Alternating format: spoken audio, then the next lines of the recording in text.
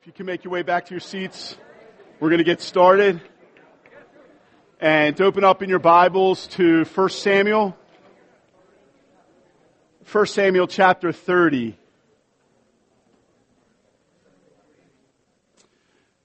1 Samuel chapter 30 is going to be our text this morning. The title of the message this morning is David Fleeing for His Life. And I believe there'll be a lot of practical application for us in our lives as we look at this passage and wonderful sightings of Christ as we continue our series, Seeing Christ in All of Scripture. This section, this sermon will be covering 1 Samuel chapters 21 through 30, but we're going to read 1 Samuel chapter 30, verses 1 through 6 for our opening scripture. So let's read God's Word together.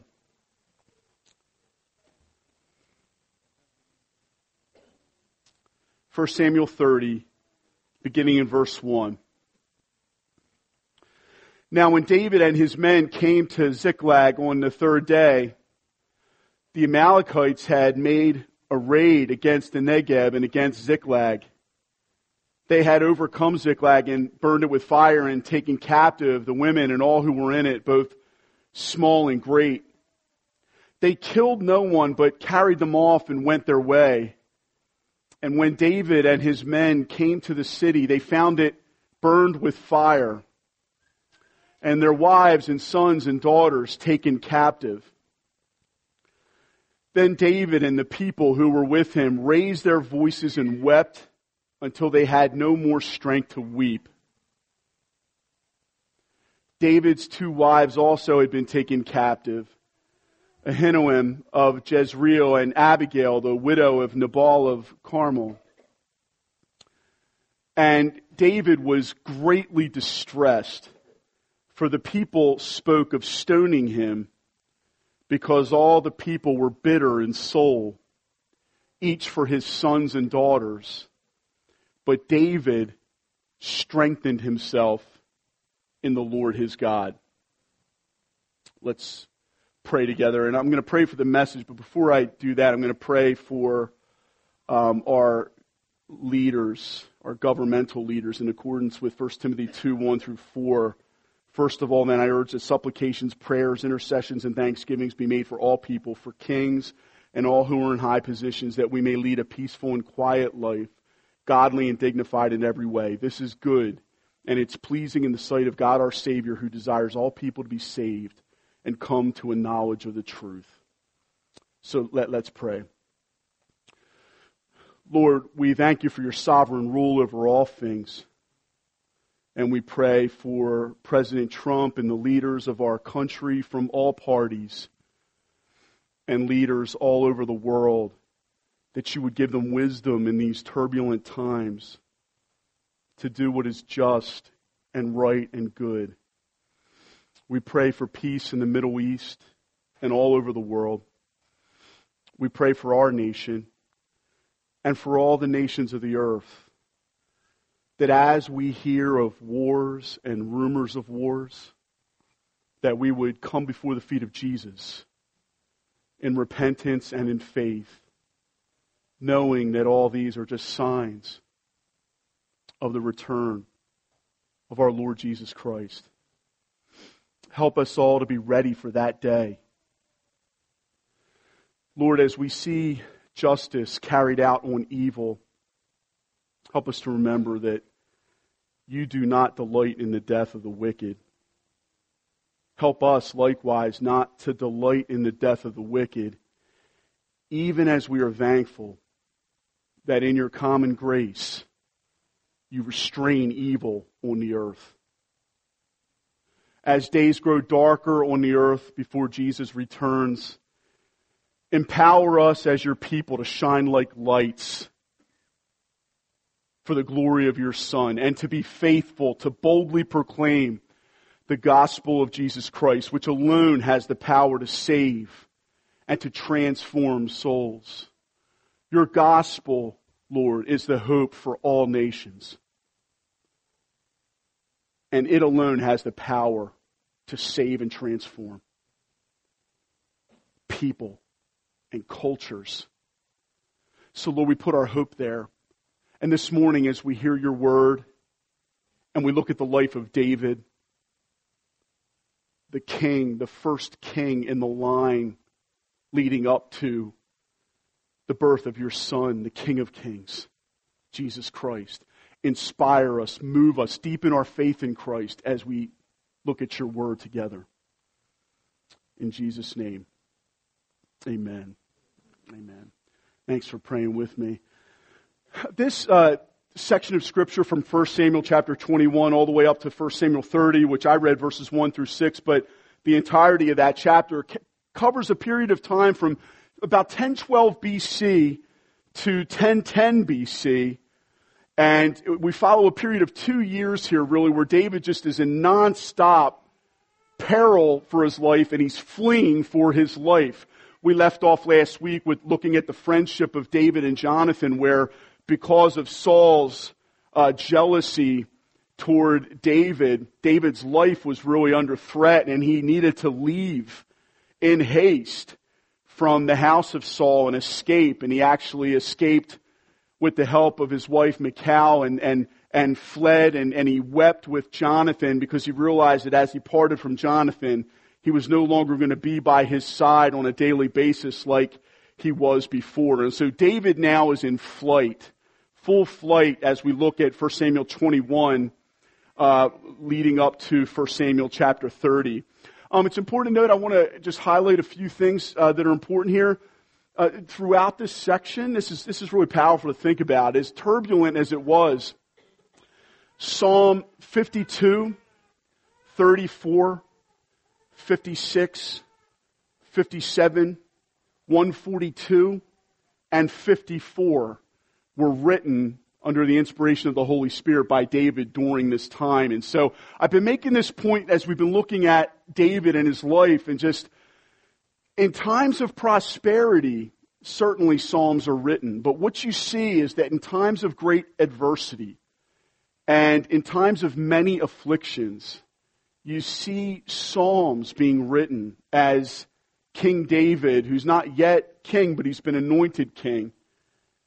He's waiting on the fulfillment of the promise when the prophet Samuel anointed him king. But from the time period that happened, after he killed Goliath, and even before, leading up to about 1010 BC, when he starts to begin to take power, we're talking about many years of time passing where he's waiting on the Lord. And these aren't easy years. These are years full of afflictions and trials, and he really is fleeing for his life. He's in exile, and he's hunted with rage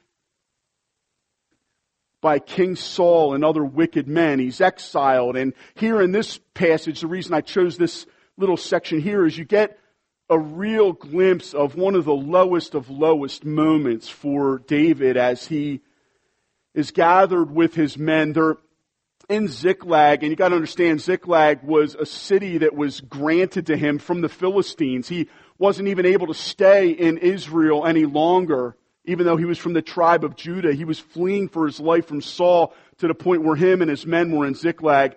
And as they are going about their duty and doing the work of the Lord, Ziklag is raided while they're away, and their wives and their children and their plunder are all taken captive by the Amalekites. And so David is so broken and so low at this point in 1 Samuel 30. And I highlight that to just point out that the precious word from the Psalms in Psalm 34:19, which Psalm 34 was written during this time period. Psalm 34:19, David writes this under the inspiration of the Holy Spirit. Many are the afflictions of the righteous, but the Lord has delivered them out of them all. Many are the afflictions of the righteous, but the Lord has delivered him out of them all. He knew this by experience, and he understood the distress of soul that comes underneath of affliction. And that phrase in verse 4 just affects me so much, that David and the people who were with him raised their voices and wept until they had no more strength to weep. And on top of that, not only was he weeping for the loss of his wife and children, along with the other men. But he had the additional burden of being utterly alone in verse 6. David was greatly distressed, for the people spoke of stoning him, because all the people were bitter in soul, each for his sons and daughters. You get this ray of light, this glimpse of hope in God's grace in David's life. The man after God's own heart. We see it here. But David strengthened himself in the Lord his God. There's many evidences of God's grace that I want to point out about David's life from 1 Samuel 21 through 30. I'm going to highlight 4 of them for us this morning. The first is the grace to trust in God. The grace to trust in God. Secondly, the grace to entrust himself to God. It's a little bit different. Grace to trust in God and grace to entrust himself to God. Thirdly, grace to strengthen himself in God, which we just looked at in this passage briefly. And then finally, grace to be made victorious over his enemies. Grace to be made victorious over his enemies, which we'll look at the very end of the sermon here in 1 Samuel chapter 30. So I want to look first at grace to trust in God. And as we do that, I'm going to ask you to flip back to 1 Samuel chapter 21. I want to kind of fly through this section of scripture here and get you eventually here to 1 Samuel chapter 22, where I'm going to focus in on this first point, grace to trust in God. David and his men, they come to Nob, where the priests of Israel live. And Ahimelech, the priest, helps David out in a passage of scripture that many of you might know. I'd encourage you to read through this section of scripture if you're not familiar with it, because there's this wonderful terrain that's covered. The stories are fascinating, and it's wonderful just to see the faithfulness of God in the life of David specifically through these stories. But the priests and Ahimelech here, he ends up arming David. He has the sword with him of Goliath the Philistine, whom David had slaughtered years before now. This is going back over 10 years before this moment. Ahimelech has the sword of Goliath, which David takes with him because he's in flight. He's fleeing for his life. He doesn't have his weapons with him. And they're also, him and his men are weary from the journey. And David and his men eat the bread of the presence. And you actually might remember in the Gospels, Jesus highlights this story when the Pharisees are coming at Jesus for healing on the Sabbath. Jesus points out, hey, did not David and his men eat the bread of the presence that was in the presence of the Lord, to talk about how it was a good thing here as David and his men, you see Ahimelech saying, are you guys holy? Have you been walking in holiness in relation to women? And there's this great expression here where David says in verse 5, truly women have been kept from us always when we go on an expedition. And then he says this wonderful phrase, the vessels of the young men are holy even when it's an ordinary journey. How much more today will their vessels be holy? And so this is a serious moment when they're in flight and he's running for his life. Certainly holiness is going to mark his life on a more extraordinary season like this. But I love the way David says that the vessels of the young men are holy. It means the young men that he walked with were holy, even on an ordinary journey. And you get a glimpse here of the godliness of these men as they're famished and they're eating the bread of the presence here in the city of the priests. And you get this glimpse of trouble on the horizon in verse 7 when Doeg the Edomite, the chief of Saul's herdsmen, sees Ahimelech giving assistance to David and his men. That's going to show up later, but you just see David getting armed and his men being strengthened for the journey. David flees to Gath. That's the land of the Philistines in verse 21, verse 10. You see it there. He goes to Gath, and there's this extraordinary story here where he comes before Achish, who's the king of the Philistines, and they remember the story. Saul has struck down his thousands, and David is tens of thousands. And they're like, this is David, who struck us down years ago, and Goliath. And David was much afraid. It was so interesting. Somebody brought up fear during the ministry time this morning during worship, and I'm so thankful for Ben's words as he shared that in the call to worship. David, when he heard Achish and the men of the Philistines highlighting that song, and he realized that he was before the king of the Philistines, he gave way to his fear here. He changed his behavior. He pretended to be insane, verse 13. And you see, he plays the part of a madman in front of Achish, and it works. And David actually writes a psalm in the midst of this time, talks about how the Lord delivered him. But it's also an instance here where it seems like there was a dynamic potentially here where David didn't fully trust the Lord. And yet we see God mercifully sparing his life, and Achish doesn't want the madman with him and sends David away. And David had to depart from even the land of the Philistines. So he's got no home in Israel. He's got no home in the land of the Philistines during this season. And finally he ends up in chapter 22 at a famous passage of scripture here at the cave of Adullam. You can get a lot out of a study of David and his men in the cave of Adullam. I just want to highlight a few verses here. Let's begin reading in verse 1. David departed from there and escaped to the cave of Adullam. And when his brothers and all his father's house heard it, they went down there to him. And everyone who was in distress, and everyone who was in debt, and everyone who was bitter in soul gathered to him. And he became commander over them. And there were with him about 400 men. And David went from there to Mizpah of Moab, and he said to the king of Moab, it shows you the desperation he's in. Please let my father and my mother, remember, they were living in Judah as well with David. Prior to this moment, the persecution of Saul was so great that it was not only threatening David's life, it was also threatening his mom and dad's life. And he has to go to the land of Moab to see if his mom and dad might be able to have refuge there in the land of Moab. And his mom and dad stayed with Mizpah, and in Mizpah, in the land of Moab, while the time that David was in the stronghold. It says in verse 5, then the prophet Gad said to David, do not remain in the stronghold, depart and go into the land of Judah. And so David departed and went into the forest of Hereth. And so you see that the word of the Lord keeps coming to David. Guidance keeps coming to him from his loving heavenly Father, through prophets, through him inquiring of the Lord. And you'll see that as a major theme throughout this section. David's heart for God, and that before he even goes before men to get counsel from men, he goes to God, and he goes to the Lord in prayer for guidance. And it's a description, brothers and sisters, of his trust in the Lord above everything. But it's wonderful, this expression in verse 3, when he says, please let my father and mother stay with you. Look at this second half of verse 3 in 22. Till I know what God will do for me.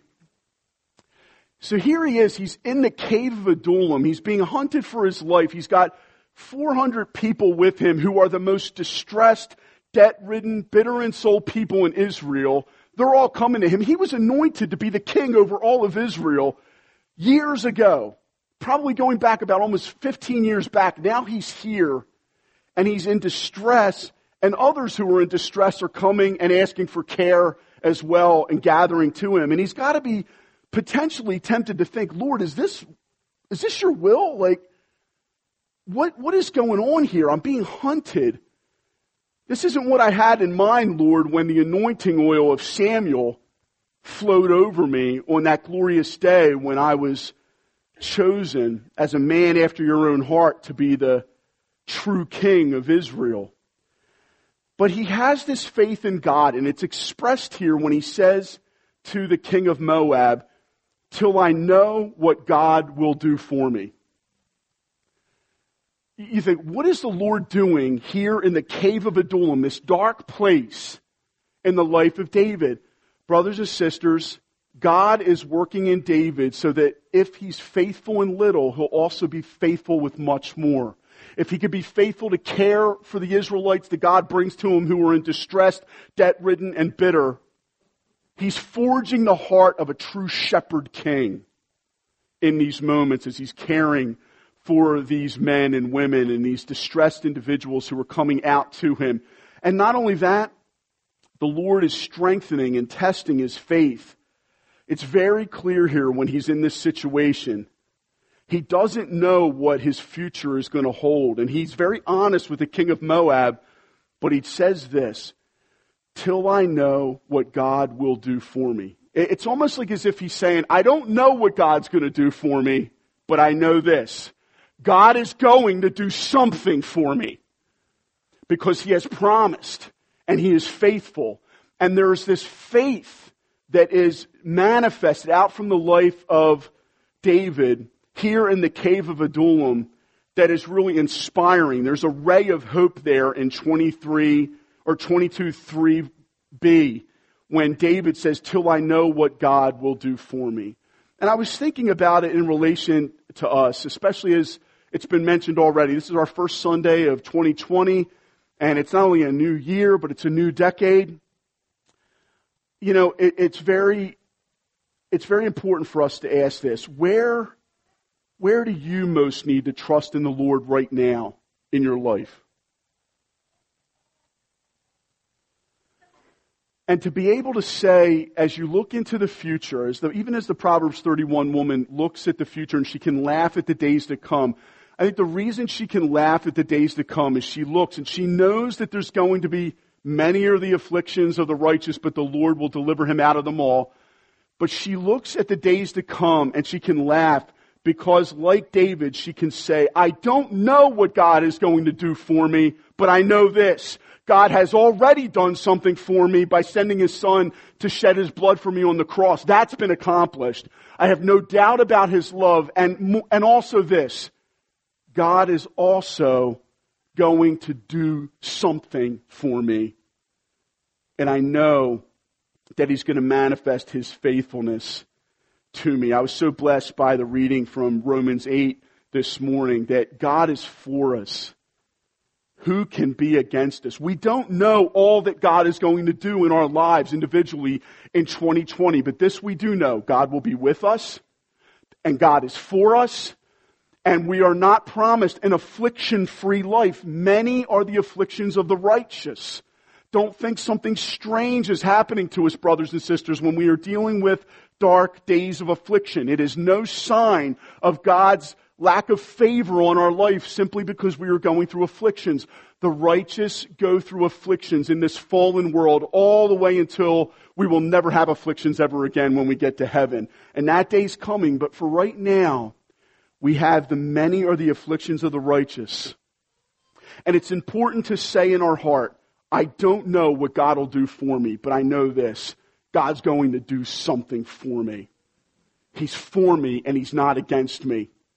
And this battle that I'm in, these things that are up ahead that seem like giants in the land, I serve a God who drives the giants out of the land. I serve a God who's great and awesome and trustworthy. And he has proven that by sending his son to die for me on the cross and rise from the dead for me. But I also, as I look at my individual life and God's plans for me in my life, though I know that many will be the afflictions, I also know this.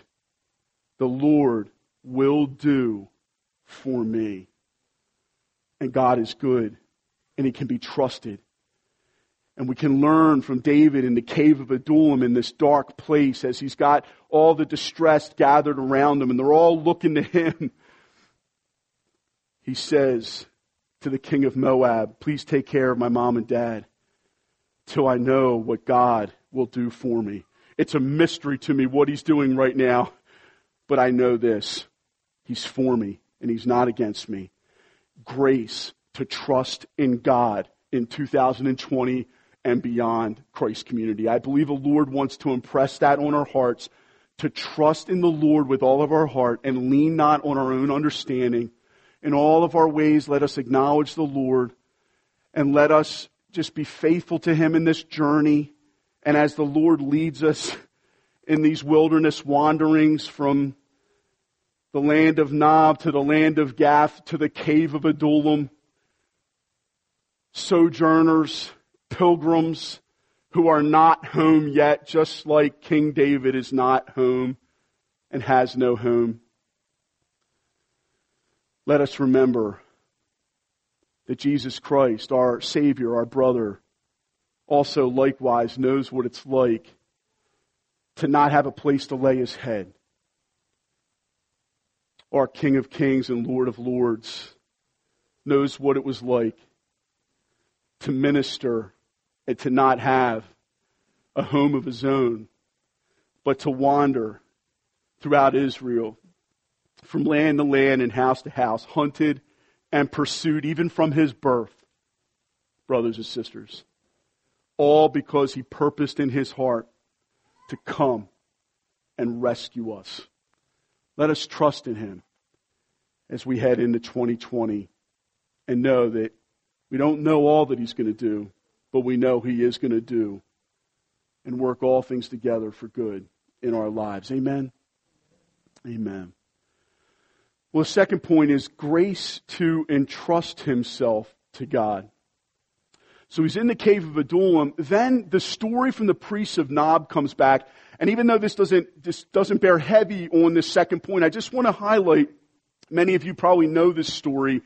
Doeg the Edomite goes to King Saul and informs on the city of the priests in Nob. Ahimelech is informed upon as Doeg tells Saul, the priests supported David and his men. And Saul goes, and it's like a scorched earth policy. He massacres the entire city. It's not just 85 priests, but it is 85 priests. He also wipes out the city of Nob, the men, the women, the children, the animals. Brothers and sisters, this shows the hardness of heart that came upon King Saul in his obsession to seek to wipe out David. Anybody who aided or abetted David in his mind was an enemy, and he felt like he had the right to wipe out even the priests of the Lord. And there is one priest named Abiathar, one of the sons of Ahimelech, the son of Ahitub, named Abiathar, verse 20, in chapter 22, told David that Saul had killed the priests of the Lord. And David said to Abiathar, I knew on that day when Doeg the Edomite was there that he would surely tell Saul. And he just says this, I have occasioned the death of all the persons of your father's house. And then he says in verse 23, stay with me. Do not be afraid, for he who seeks my life seeks your life. With me you shall be in safekeeping. And I've talked to you already about this. I love these connections with Christ. Remember, David is a type of the Lord Jesus Christ. He is the first king, but the ultimate King of Kings, whom David's life points to, is the one also who, when we come alongside of him and we take refuge under the shelter of his wings, we hear the words from Jesus Christ, even as Abiathar heard them from David the king. With me you shall, church, be in safekeeping underneath the shelter of the wings of our warrior king, King Jesus. And we can entrust ourselves to him. David, even in the midst of fleeing, if you look in 23, he actually goes and saves the city of Keilah. I'm not going to be able to delve into this, just due for time. But if you look in verses 1 through 5, and the story progressing through 1 Samuel 23, you'll see David seeking and inquiring of the Lord through Abiathar, asking the Lord for counsel. And the Lord gives specific direction to King David as to what he's supposed to do within the city of Keilah. And after the battle, he inquires of the Lord as well, can we take refuge in this city and be safe from Saul? And the Lord says, no, you have to flee again, because Saul would wipe the city out and these men would give you up. So the Lord is giving specific guidance and direction to King David, even as he's in the midst of this fleeing for his life. And this is all evidence of his faith in God. But we'll see these stories here, even as Saul continues to pursue David, fleeing for his life, how he is pressed to the brink. David is pressed to the brink in the second half of 1 Samuel 23, in a story likewise you may well know, where David and his men, if you look in verse 24, it says, David and his men were in the wilderness of Maon, in the Arabah to the south of Jeshimon, and Saul and his men went to seek him, and David was told. So he went down to the rock and lived in the wilderness of Maon. And when Saul heard it, he pursued after David in the wilderness of Maon. Saul went on one side of the mountain, and David and his men on the other side of the mountain. And David was hurrying to get away from Saul, as Saul and his men were closing in on David and his men to capture them. Just look at the wonderful care and the providence of God here. Verse 27, a messenger came to Saul saying, hurry and come, for the Philistines have made a raid against the land. And so Saul returned from pursuing after David and went against the Philistines. And therefore that place was called the Rock of Escape. I love that. And David went up from there and lived in the strongholds of En-Gedi. The Rock of Escape. I don't know what that's going to look like in your life, brothers and sisters. I don't know why God ordains to take us to the brink where Saul is right on our heels and he's closing in. And I would much rather prefer in my flesh to have a life, even living as a Christian, where we kind of catch a break together. And I pray to God that He gives us that. No one desires to be in flight for their life with Saul on their heels pursuing them. It's a mystery why God deals with His people in this way. But brothers and sisters, what I've come to learn personally is that it's good to be desperate in the Christian life. To be desperate puts us on our knees. To be desperate causes us to write psalms, crying out to God for grace and mercy. And here we also see that in the midst of being pressed to the brink, that our God is a God who gives us the rock of escape. Christ is our rock of escape. We are pressed to the brink by Satan hunting us down like a roaring lion looking for someone to devour, and Christ is the one who has crushed his head, has shut the lion's mouth, and has delivered us as our rock of escape. Oh, brothers and sisters, take heart that even in the midst of being pursued and pressed like you are, God has a good purpose in all of it, in every detail. And He's also, look at that text, He's looking out for you. He knows what you're going through. He knows how much we can bear. And the Lord gives us a way of escape. He delivers His people. Many are the afflictions of the righteous, but the Lord delivers him out of them all. This was one of them alls, that David was delivered from the hand of Saul. Right in the nick of time, a messenger comes in the providence of God and turns Saul back, or else David would have been captured. God was looking out for His son, and God looks out for His sons and daughters as you're heading into this new year and this new decade. Take comfort in that.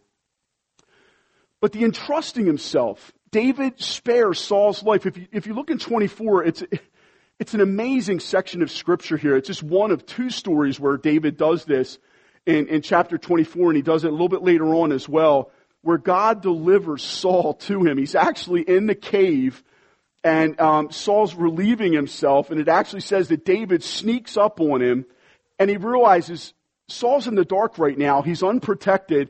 He's even got his men saying to him in verse 4, here is the day of which the Lord said to you, behold, I will give your enemy into your hand, and you shall do to him as it seems good to you.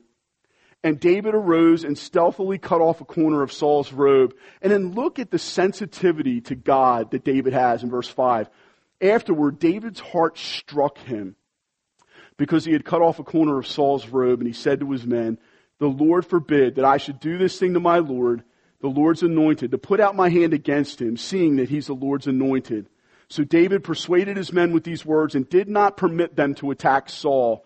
And Saul rose up and left the cave and went on his way. You're going to see this as a theme throughout this stretch. Saul takes matters into his own hands. It's a mark, really, of unbelievers, that they take matters into their own hands. They try to bring relief to themselves. They settle things for themselves. They deliver themselves with as much energy that they can deliver themselves with. Whereas you see David, rather than living that way, there's a meekness about the people of God where God's people entrust themselves to the Lord to deliver them. There's a difference in the way Christians live their lives from the way unbelievers live their lives. Saul is just in a crazed state of mind, seeking to deliver himself from what he feels is a scourge of David, and he is so bent on destroying him and will not give up. It's the complete opposite of David. He doesn't entrust himself to the Lord, but we see David entrusting himself, and he's so sensitive to the Holy Spirit, so sensitive that his own heart strikes him just from tearing off a corner of Saul's robe. He's got his men telling him, listen, God's delivered your enemy into your hand. Deliver yourself, David. Take relief for yourself, David. And David would not do it because he remembers the admonishment, brothers and sisters, that all of us are meant to remember as well.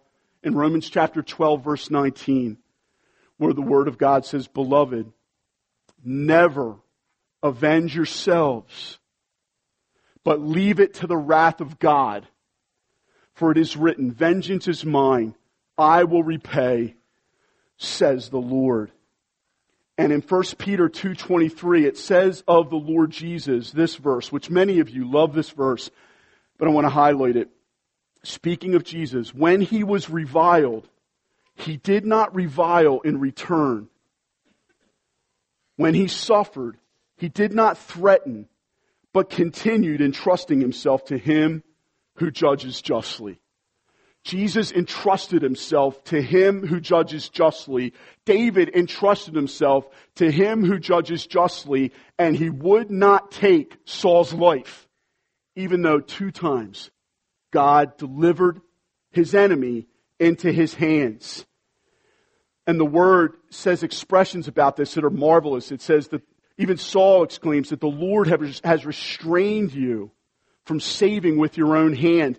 It's not just in his deliverance from Saul where the Lord delivers him twice from Saul's hand.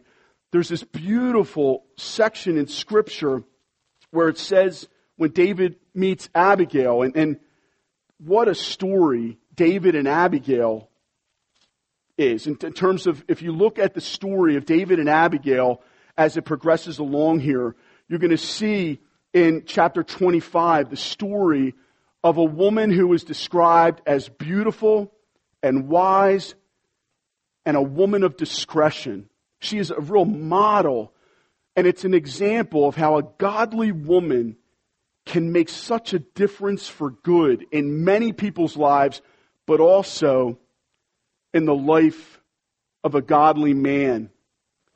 Abigail recognizes when her foolish husband Nabal, you may remember this story, will not aid David, but rejects David, rejects the Lord's anointed, will not give him aid, will not give him and his men assistance in the wilderness, even though David and his men were like a wall of protection around him and all of his shepherds. And David and his men did good and didn't take anything from him. David asks for aid, and Nabal foolishly mocks David and tells him to get away. Abigail realizes that David is going to be whipped up into a wrath over this. And she was right. She goes and she musters up a lot of food and sends it out, and she meets David as he and his men are on their way with swords drawn to cut down Nabal and his entire house. There's this just a section there where David says that basically, Abigail, had you not come, there would not have been one male left alive amongst Nabal's house by morning when we came. And so she, through her wisdom, comes and she averts the wrath of David. And what David says to Abigail, because Abigail says, don't do this, my Lord, because you're going to have blood guilt from killing these people in your anger. And she also says to him, not to deliver himself with his own hand. She exhorts David not to give himself over to seeking to deliver himself with his own hand. So you see this test that he has twice with Saul, where Saul's delivered into his hands and he does not give himself to that. Also in the story with David and Abigail, David and his men, David was tempted to take matters into his own hands and have a scorched earth policy towards Nabal and his household. He would have wiped them out, but he realizes when Abigail had calmed him down with her counsel that she had delivered him from blood guilt. What a helper. What a blessing. What a model she is for all of us. But for godly women as helpers and helpmeets. And also, she also tells David that it would not be right or wise for David to seek to deliver himself with his own hand. Instead, entrust it to God. What's amazing with that story is David's like, you're right, he entrusts it to God, and the very next day, God takes care of it. A lot of times we're tempted to take matters into our own hands because we don't think God's going to take care of it. We think God's not going to do anything. This was unjust the way Nabal treated David. But it's actually not true. When we entrust things to the Lord and we leave room for God's wrath and we don't take vengeance for ourselves, we don't take matters into our own hands, but instead entrust it to the Lord, we will see that God defends and protects His own. So entrust what you have going on in your life to the Lord, brothers and sisters. Don't take matters into your own hands and seek to deliver yourself or to bring relief to yourself through your own energies and ingenuities. But instead, entrust yourself to the Lord. Trust in the Lord, and then also entrust yourself to the Lord like David as you're heading into 2020. I'll tell you, that takes a lot of fear of God. That takes a lot of trust in God. It also takes a lot of waiting on God. David could have brought some relief to himself by killing Saul. Instead, he had to wait 2 more whole years of being pursued. It's very tempting to want to give yourself relief rather than wait on the Lord and wait for the Lord to bring you relief, to wait for the Lord to deliver you out of them all. We want to get ourselves out of affliction. And when we want to get ourselves out of affliction, sometimes we can really back bad moves as we seek to live out our Christian lives. We can sin in order to escape pressure in our lives. We can sin in order to escape affliction. When God wants us to humble ourselves and come underneath of His mighty hand and entrust ourselves and our souls into His hand. And to remember, even as Jason read from Romans 8 this morning, that nothing will ever separate you from the love of God in Christ Jesus. You are safe in His keeping. Entrust yourself to the Lord. Thirdly, grace to strengthen himself in God. So after the story with Abigail, David marries Abigail and he flees to the land of the Philistines. He does it again. He goes there and he gets refuge there for a little while in the city of Ziklag. But eventually, the Philistines recognize, even though David has favor under the king of the Philistines named Achish, the lords of the Philistines don't trust David because they said he's going to betray us and he's going to get himself back in the good graces of Saul by turning on us in battle. It's a crazy chapter, but 1 Samuel 29 actually shows David getting ready to go to battle on the side of the Philistines against Saul and his men. And I think in the intervention of the providence of God again, if you read that chapter, brothers and sisters, why did God have the lords of the Philistines rise up and get David out of there? David didn't know this yet. This was the battle that Jonathan and Saul both died in. And I can't help but think how kind of God that in His providence, He got David out of that battle, sent him in a different direction into a battle with the Amalekites instead on his own, and saved him from participating in a battle that years later he might reflect on and recognize, I had a hand in the battle that brought my friend Jonathan to his death. God was looking out for David yet again in 1 Samuel chapter 29. But even as he was doing all this good, in chapter 30, it says that David and his men, when they came to Ziklag, they realized that the Amalekites had raided them. And here is the scripture that we began with. David was weeping, he was in distress, and he had all the people against him who were ready to stone him because under his leadership, they were brought into a bitter distress of soul and were plundered. But it says, David strengthened himself in the Lord his God. What a remarkable phrase. Let me just say a few words here by way of application to us and Discipleship Church for us.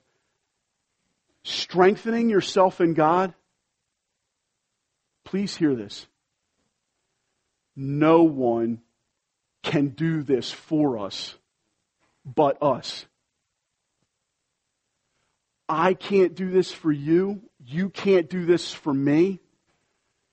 Each one of us as believers in Christ need to be able to stand on our own 2 feet in the Lord and strengthen ourselves in God. We can't rely on other believers, and we can't rely on, thank God for the body of Christ, thank God for fellowship. And as we learned from Jonathan earlier in chapter 23, when Jonathan comes to David, and Jonathan strengthens David in the Lord.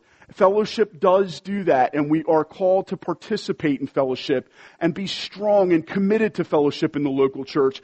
But brothers and sisters, all the fellowship in the world and all the church events and participation and all of that, all the churchy stuff, it is no substitute if you don't have a personal relationship with Jesus on your own and have the ability to go into a prayer closet and wage war and to strengthen yourself in the Lord your God.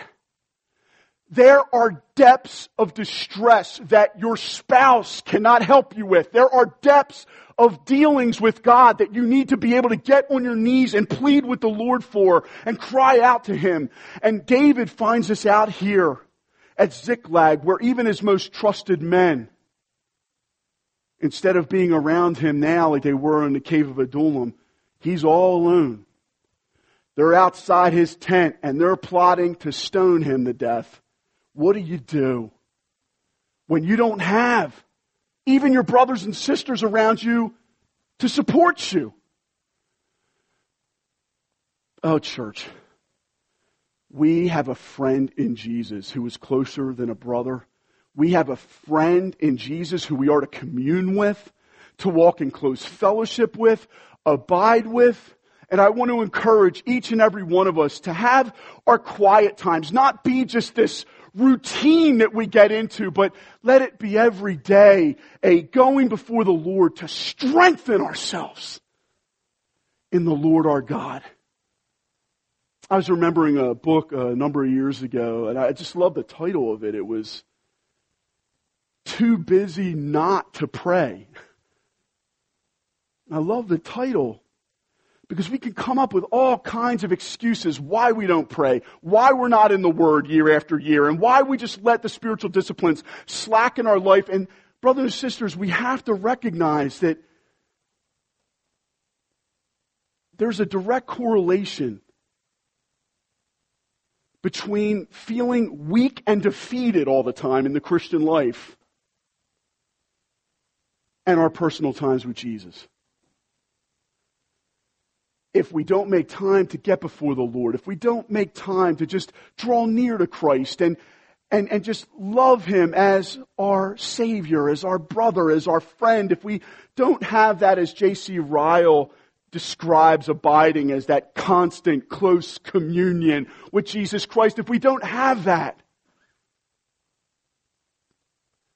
then we will be vulnerable to the fiery darts of the evil one that are aimed to discourage us. We will walk, rather than being filled with the Holy Spirit, we will be walking around on fumes. And we're just vulnerable. And I thank God for the blessing that my family is to me. I thank God for the blessing that my church family is to me. I thank God for fellowship and worship and all the blessings that the body of Christ bring to me. But I realize, as David realized here, there are certain things that you need to go and sort out with the Holy Spirit in your prayer closet. There's a pastor named Young E. Cho who wrote a book called Prayer, Key to Revival, who was a pastor who was instrumental in bringing about a great revival in South Korea. And one of the things he instructed his congregation with is that, listen, we're not going to be able to help you here with all kinds of different counsel all the time. And so they designed this place called Prayer Mountain, where the people would go to Prayer Mountain and they would go and seek the Lord in prayer and fasting. And guess what? The Lord showed up and met the people, and He met them individually through repentance and brokenness and confession of sin and crying out to God and being strengthened in God. And it's no wonder that a great revival came about in the church there in South Korea. Praise God for that. Let us do the same. Let us have a strong individual walk with Jesus and abiding in Christ, motivated not by legalism but by grace, where we walk strongly with our Lord. And when others are around the tent saying, I want to stone him because I don't like that he's brought us here, and even our closest brethren turn their backs, we're struck down, but we're never destroyed. Because we have the friend who sticks closer than a brother in the tent with us. And we lean upon his breast.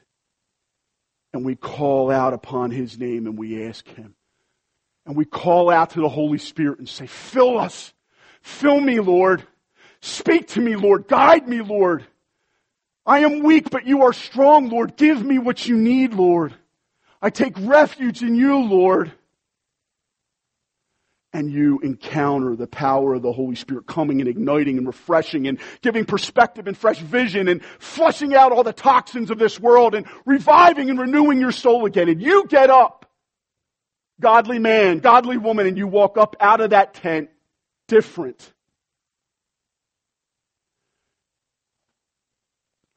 Because by the grace of God, by the Spirit of God, strengthened yourself in God, and you found strength in Him to go forward. Now, this could have been the end of the story. I mean, when you're brought this low, where you're weeping, where your eyes can no longer weep, and the people are talking of stoning you. I mean, it could have been the end of the story right here. All the others were bitter. But David, it says in verse 7 and 8, look at verse 8. David inquired of the Lord. I love that. David inquired of the Lord. And that brings us to our final point, the grace to be made victorious over his enemies. David pursued those Amalekites, and guess what? He and the men who were strong enough to go with him, they recovered every single wife, every single kid, every bit of the plunder, and they took spoil from the Amalekites. Many are the afflictions of the righteous, and I don't know what this is going to look like in our lives specifically, but I do know that God's going to show up right on time, and I do know that we are going to walk into the city of the New Jerusalem with the happy ending of our story being in victory. We are described as the overcomers, church. We are described as the one who have endured to the end by God's grace. And it's not for our own glory. It's all because of God's sustaining grace. And it's all because we, like the men who were following David and the women following David here, we have a king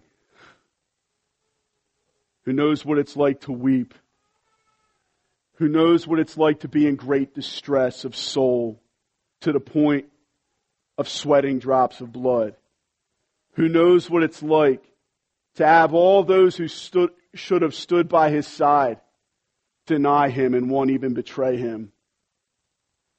and who knows what it's like to face a pursuer and a hunter like Satan, and knows what it's like to cry out on the cross, my God, why have you forsaken me? I was thinking of this. David could go into the tent and strengthen himself in God because he cried out to God and God answered him. Jesus cried out to his Father, my God, why have you forsaken me? Even his own Father needed to forsake him along with all of man in order for us to be delivered into this victory that we are delivered into. And like the Amalekites who had us imprisoned, Satan had us in prison. And Jesus came and rescued us out of the lion's mouth. Jesus came and delivered us and brought us under his safekeeping. Jesus came and saved our souls, beloved. And how happy are we to have a powerful King of Kings and Lord of Lords who pressed all the way through the distress, even unto death on the cross, and knows what it's like to come up through on the other side to glorious resurrection life, giving every one of us in this room who repent of our sins and believe in him hope this morning. Hope for this new year. And hope for this upcoming decade. That yes, many will be our afflictions. But this is our happy declaration that we end on. The Lord has delivered us and will deliver us out from them all. Amen, church? Let's pray and praise him. If I could have the worship band return. We thank you, victorious Savior and King. Thank you that you know what it's like to suffer in this fallen world as we do. Thank you, sovereign God, that you care about us and you care about each minute aspect of our daily lives. Thank you that we can turn to you. Oh, Lord, I pray that you would give us grace to be able to strengthen ourselves in you. God, I pray, Holy Spirit, for your power to come upon us. Would you renew and restore just life and passion for you and our times of prayer, our times in the Word individually. God, would you ignite a fire in each one of us that would burn individually in our own hearts, but also, Lord, would burn corporately in our fellowship. And Lord, take our worship of you in spirit and truth to new heights. Take our communion with you, Lord, to new depths, so that we might bring glory to your name in this life that we have to live. Thank you so much, Jesus, for coming and rescuing us and being our rock of escape and our rock of refuge. Thank you so much that though many are the afflictions of the righteous, you have delivered us and will deliver us out from them all. We love you so much, and we can't wait to see your face, Lord Jesus. Because when we die, those of us who believe in you, we will die in the Lord. And when we die in the Lord, even that is gain to us. Because we will see you face to face. We love you, Lord Jesus. And we praise you for how awesome you are. It's in your name we pray. Amen. Let's stand and worship in church.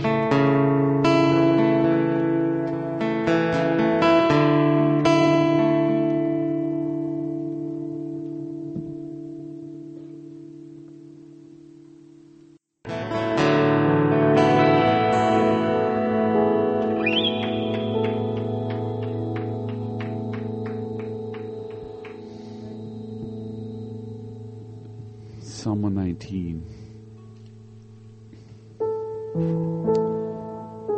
73 to 80 says, your hands have made and fashioned me. We have been made and fashioned by the hands of the Lord, and everything that comes our way, every trial, every storm, every fight, every affliction is fashioned by the hands of God. And David says, give me understanding that I may learn your commandments. Those who fear you shall see me and rejoice, because I have hoped in your word. I know, O Lord, that your rules are righteous, and that in faithfulness you have afflicted me. Let your steadfast love comfort me, according to your promise to your servant. Let your mercy come to me, that I may live, for your law is my delight. Let the insolent be put to shame, because they have wronged me with falsehood. As for me, I will meditate on your precepts.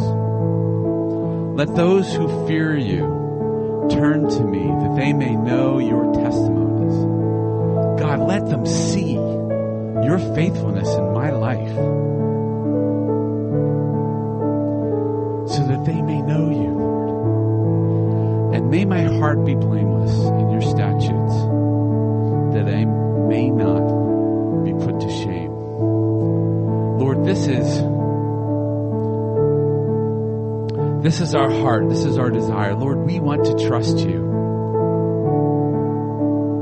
We want to trust you in this new year, in this new decade, with everything that comes our way, Lord. Help us to, in every circumstance, to entrust ourselves to you, to look to you,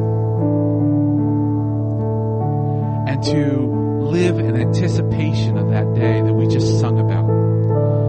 The day that we will see your face. Because all of this will be light and momentary when we stand before you face to face and finally enjoy the presence of God that we have so longed for all of our lives. Thank you for pouring out your love to us. Thank you for speaking to us this morning, Lord. And I pray, Father, for each and every one of us here, that as we go,